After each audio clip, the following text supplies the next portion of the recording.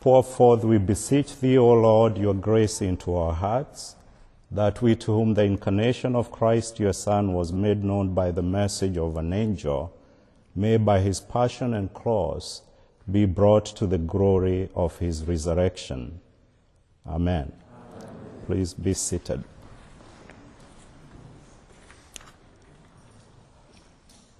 In his book, This Monastic Moment, incidentally written to commemorate the arrival of our brothers at Volmud in South Africa, the Reverend John de Grucci, in chapter 4, entitled, In This Time and Place, subtopic, Open to the World, Hidden in God, while quoting Bonhoeffer, has this to say: this worldly interpretation of the Bible, which was integral to the church becoming open to the other, was intended to make concepts such as repentance, faith, justification, rebirth, and sanctification accessible to secular people.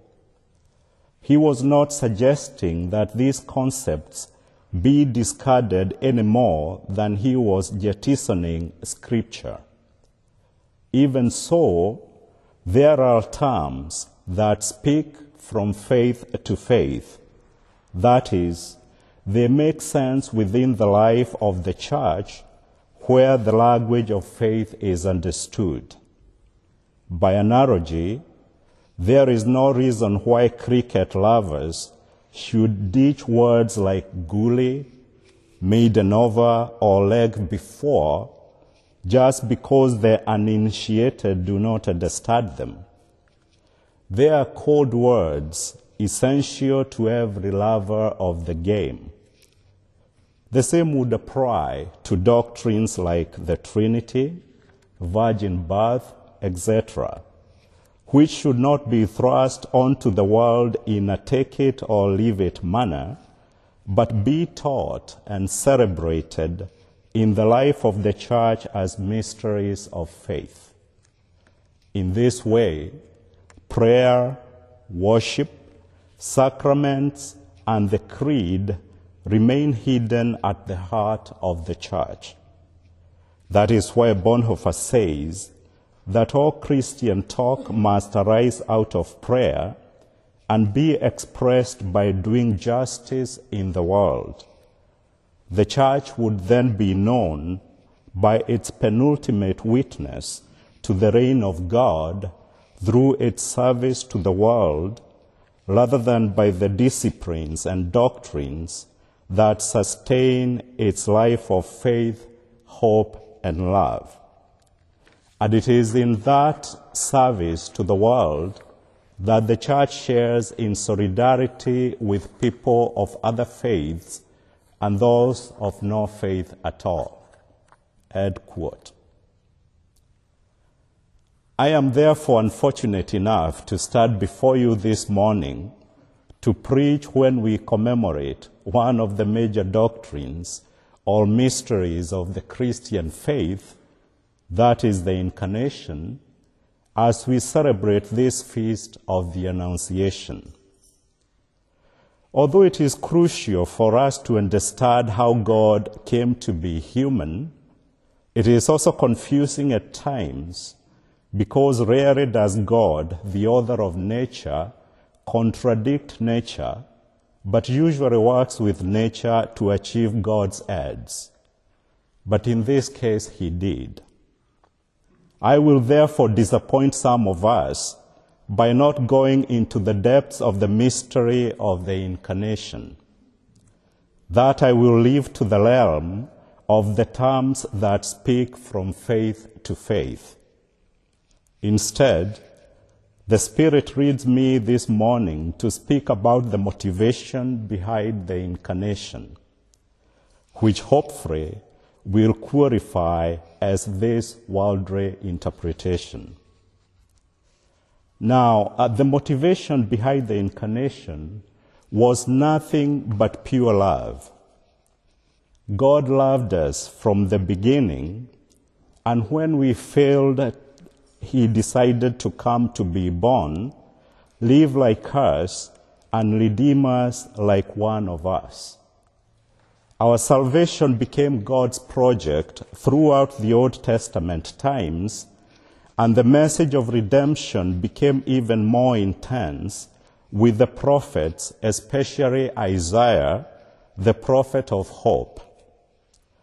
In the passage we heard from the first reading this morning, which was Isaiah 7:10-14, Isaiah is preaching to King Ahaz of Jerusalem, who was under an imminent threat of attack from the northern kingdom of Israel, which had aligned itself with the pagan kingdom of Aram.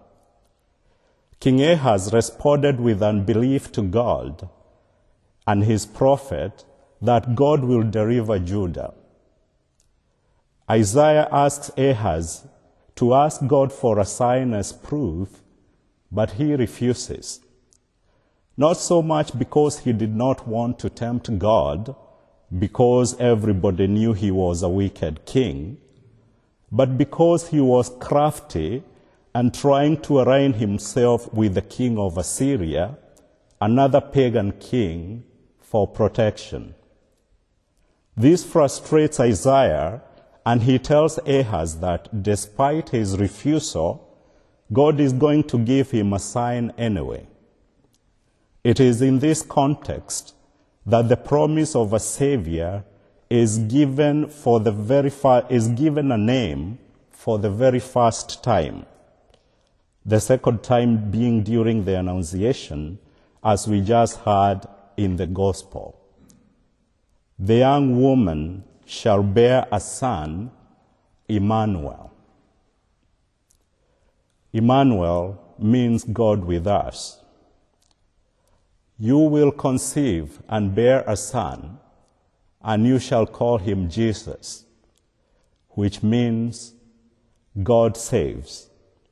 And so, we have a God who is with us and who saves.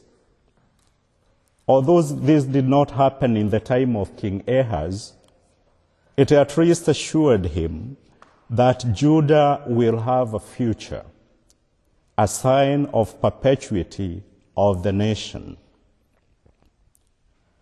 We are celebrating this feast a few weeks before the Easter Triduum, when we celebrate the mystery of Christ's suffering and death and later resurrection.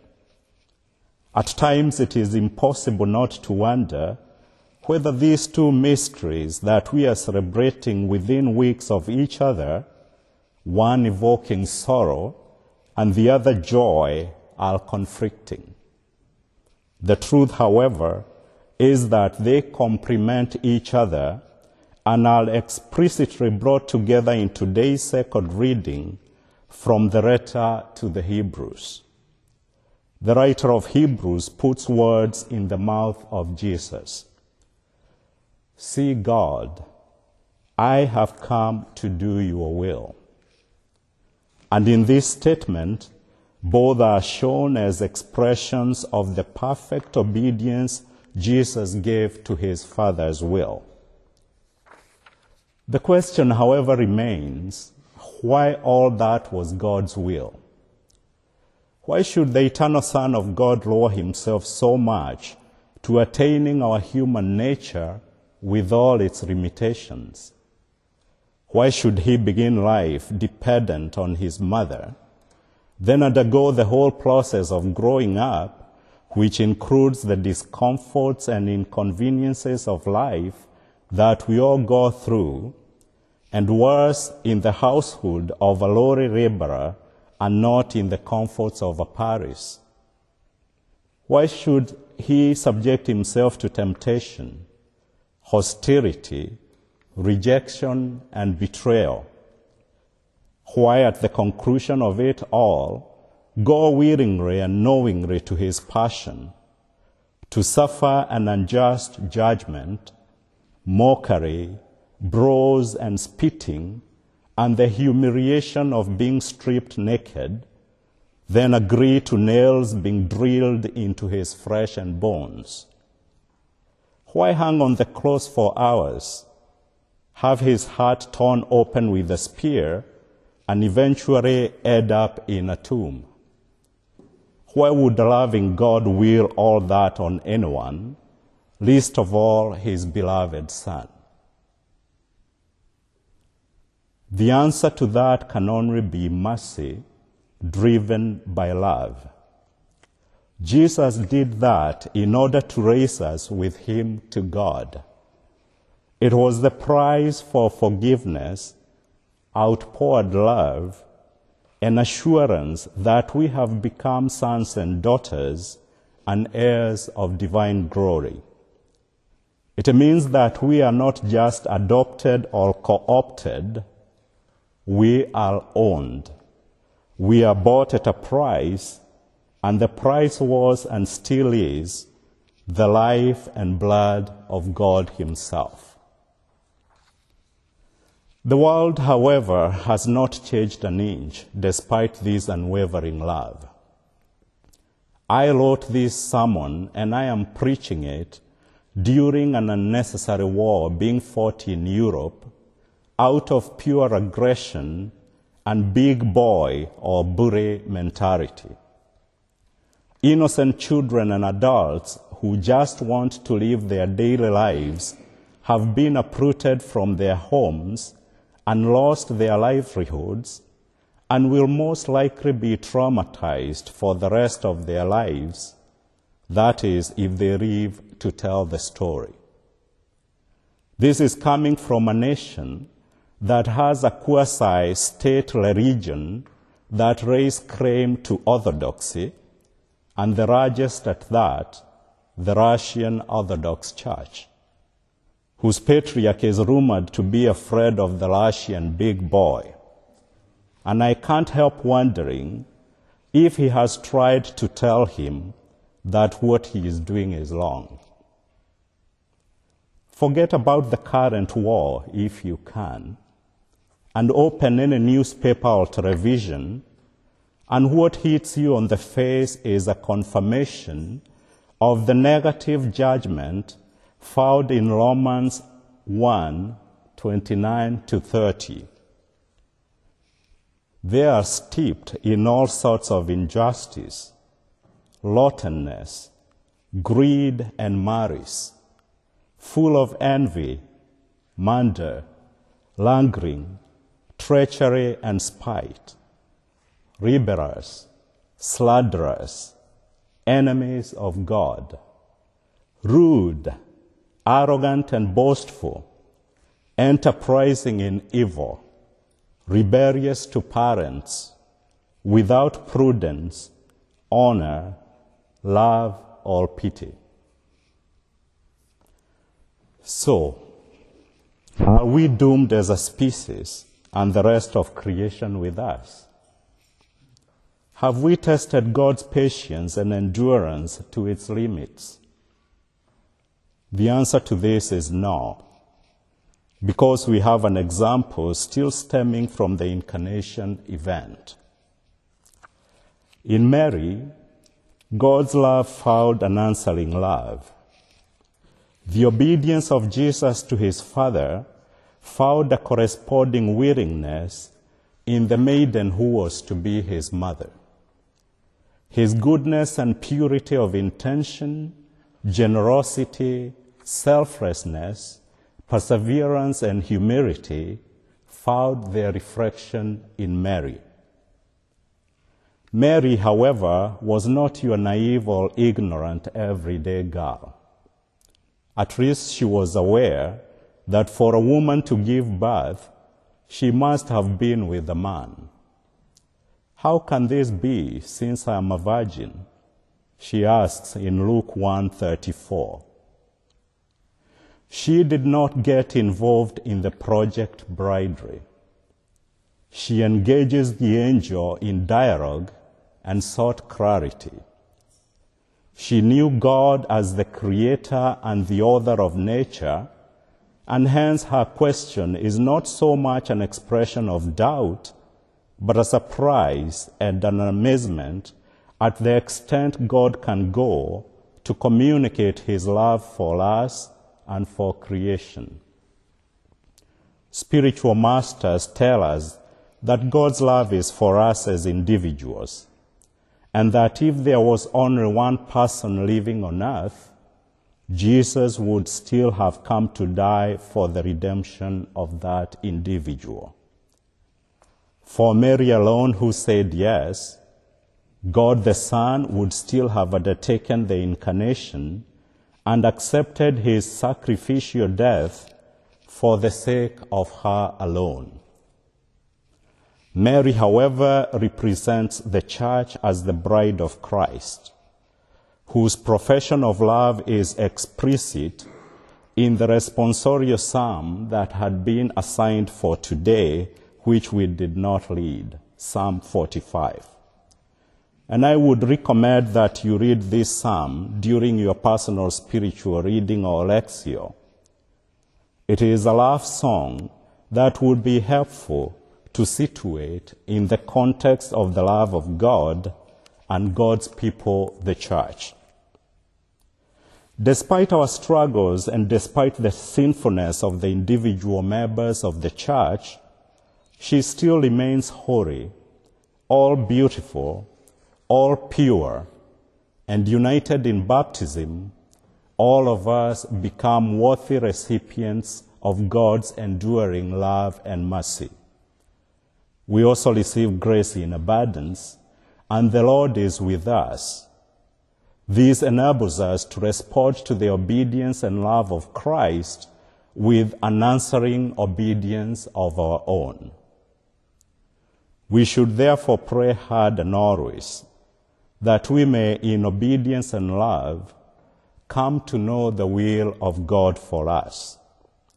And the portion of the letter to the Hebrews that we read this morning tells us that God's will is for us to be made holy by the offering of his body, made once for all by Jesus Christ. Hebrews 10, verse 10. William R. Newell, a Bible teacher and a commentator on the book of Romans, summarizes our life with the incarnate Son of God with the following hymn that he composed one day in 1895 on his way to teach a Bible class. Years I spent in vanity and pride, caring not my Lord was crucified, knowing not it was for me he died on Calvary. Mercy there was great and grace was free, pardon there was multiplied to me. There my burdened soul found liberty at Calvary. By God's words at last my sin I learned, then I tremble at the law I had spurned, till my guilty soul imploring turned to Calvary. Oh, the love that drew salvation's plan, oh, the grace that brought it down to man, oh, the mighty gulf that God did span at Calvary. Mercy there was great and grace was free, pardon there was multiplied to me. There my burdened soul found liberty at Calvary. Now I've given to Jesus everything. Now I gladly have him as my King. Now my raptured soul can only sing of Calvary.